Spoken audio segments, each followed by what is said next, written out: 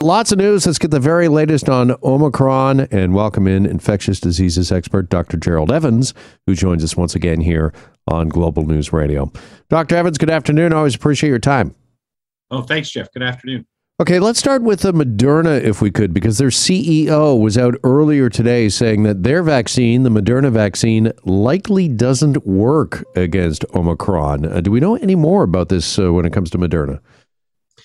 No, because I'm not aware of any data or evidence that would support making that statement. And I think we have to be very careful when we're talking about a CEO of a company that manufactures a vaccine, looking and already exploring the possibility they're going to develop a follow-up vaccine that uses the Omicron genetic map to create a new vaccine. So it's possible that they've got some early data from some pseudovirus studies, but certainly it's not a public knowledge. And at this point, I would say, and I would sort of characterize that statement as probably being quite speculative.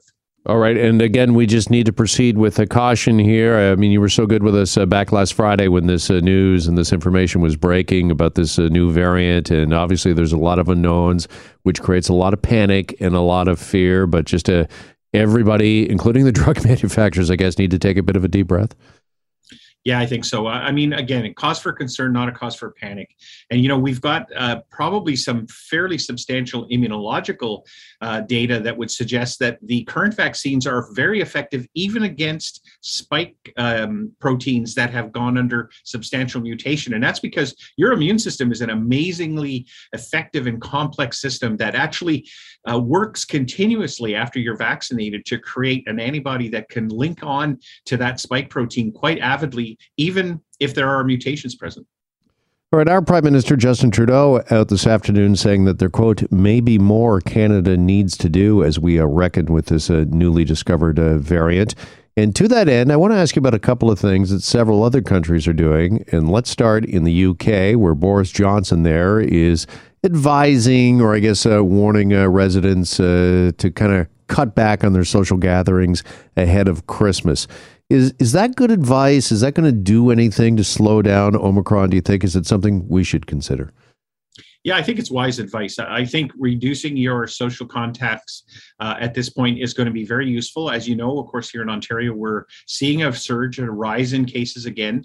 And we've really got a few weeks before the holiday period hits to try and keep those numbers flattened out and perhaps even being reduced as we wait to find out a lot more about Omicron and whether or not it can outcompete Delta or whether it's just competing with Delta. I mean, it doesn't always have to outcompete them, but that's wise advice. And I think it's the kind of general advice I give people to try and reduce the risk of a potential for transmission. Because as you well know, we're heading tomorrow's December 1st into the holiday season, party season, gatherings, whether it be with friends or family. But it's good advice to maybe rethink those. Or do you think Christmas at all, family gatherings during Christmas, kind of December 25th on, could be in jeopardy if we don't do something now? Yeah, I think so. There's a great possibility that we may see an even larger rise in cases, which I think would be obviously not what we want to see over that holiday period. So I'm kind of, thinking out to telling people like, last Christmas wasn't great. We were looking forward to this Christmas, but maybe we need to knuckle under one more time and just keep that socialization down a little bit. Gather with family and friends who you're confident about their health and their ability to be truthful about whether they have symptoms or whether they've had contact. And of course, ideally, it would be great to make sure that people are fully vaccinated if there's going to be a gathering. So again, just yet another kind of twist in the pandemic to get us to that place where we want to be, which is somehow exiting out to the post-pandemic world. Okay, let's move over to the U.S. next. And the CDC today, they are telling U.S. residents, those who are eligible to get a booster shot immediately. And again, let's look at our experience here in Canada. Is that something that we need to be considering, do you think? Yeah, I think so. And I alluded to that just a few minutes ago with a comment.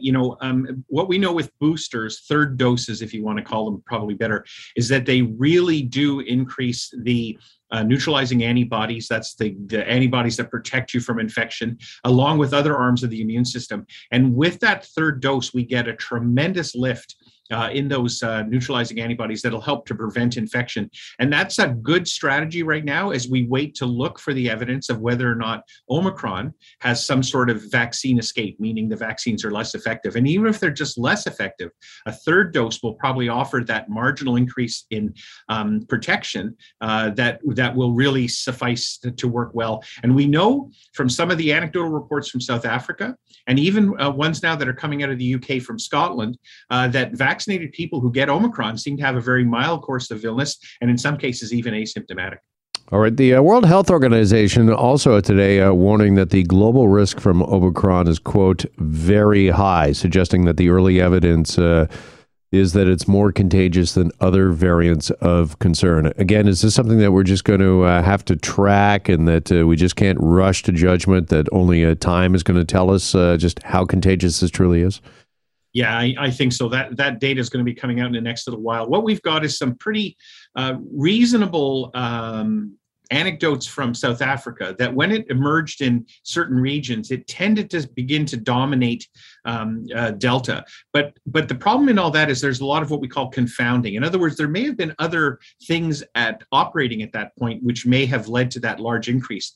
The Scottish cases, there's 9 of them. They're all linked to one single event. And that was obviously an event where precautions weren't being followed. So yeah, we still have to wait to sort of get that good confirmatory evidence about how much more transmissible it is than Delta. And like I said, it may very well be just as competitive as Delta, in which case it's going to be a duke out between the two variants to see who's going to dominate. All right. Whether it's increasing the eligibility for booster shots or limiting social gatherings heading into Christmas, as I mentioned, Prime Minister Trudeau saying this afternoon there may be more that Canada needs to do.